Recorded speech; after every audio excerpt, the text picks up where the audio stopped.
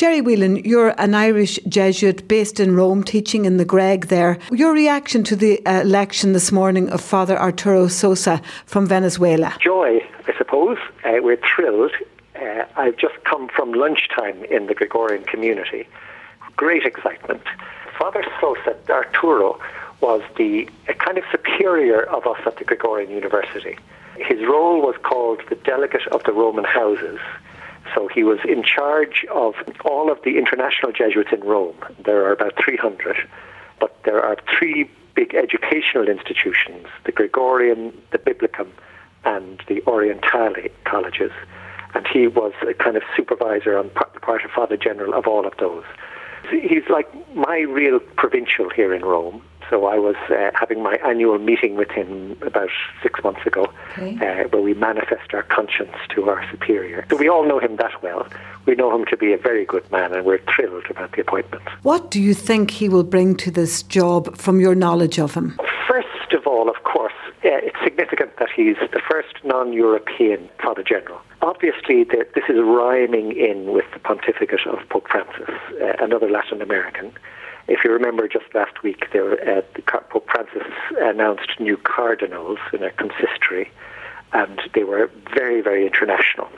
Cardinals from Papua New Guinea and from Bangladesh, etc. So it was time to have a non-European Father General. That's one thing.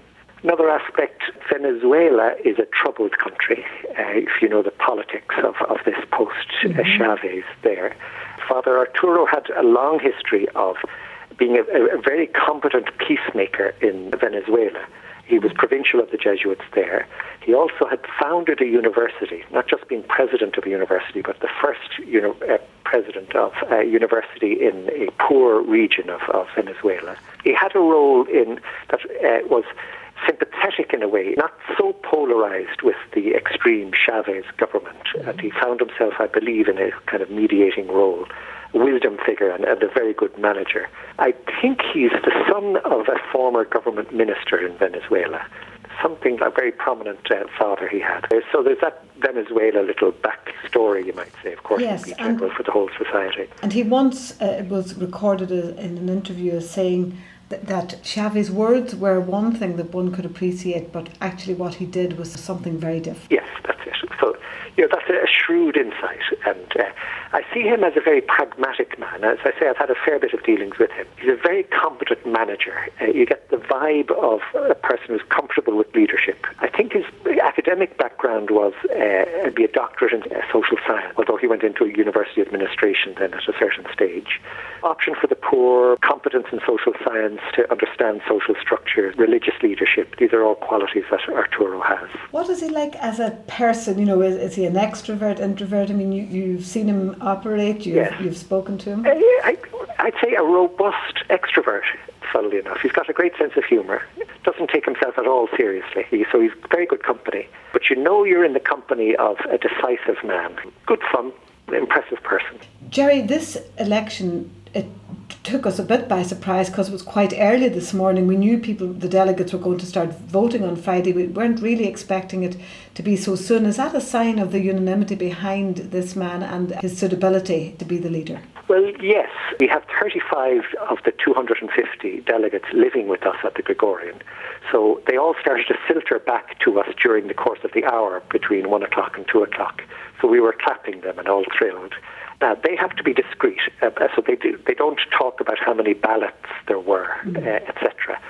But there's no doubt it happened quickly. And it's not just the morning was taken up, they were saying, by sort of periods of prayer beforehand, prayer afterwards. So that shortens the balloting time.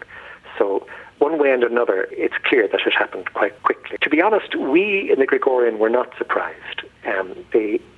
For example, there is already scheduled a celebration mass tomorrow morning in the Jesuits church with the new Father General. And we've already received instructions about what time it is, etc. Right. All the Jesuits in Rome are welcome to go to it. We were expecting this to happen more or less with the timing that it did happen. And clearly then a choice that would suggest the murmuratio process, that process that is so different from any other process of electing a leader where, you can't campaign, you can't promote your person. Yes.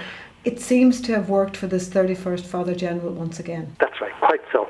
Now, I was sitting at a table of 5 people with 3 delegates, and I asked them just that question. Now, I'm old enough that to have been here for the last General Congregation, and the delegates were saying the same thing about the Murmuratio process. These 3 men said the same thing, that it was a moving and beautiful experience. It's a political process in the sense that a decision has to be made and a name has to be decided upon. But it's very non-political because it's done in a prayerful way, and you never campaign for third parties. You just ask, what does a person think about X as a suitable candidate?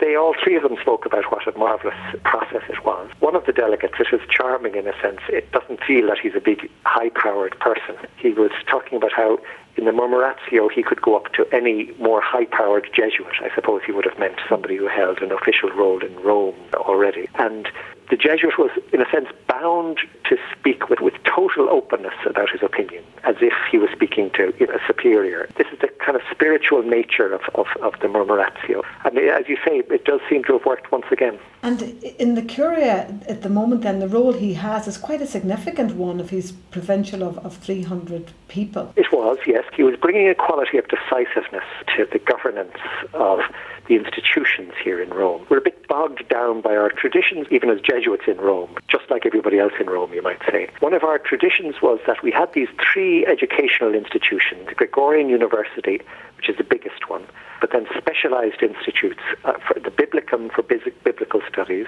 the Oriental Institute for Byzantine Rite seminarians and priests. And never the 3 did meet, you might say. We were all pontifical institutions running these things for the Pope. And there's some important letter by a Pope in 1930 telling us to cooperate together as a consortium. And basically, we never did that.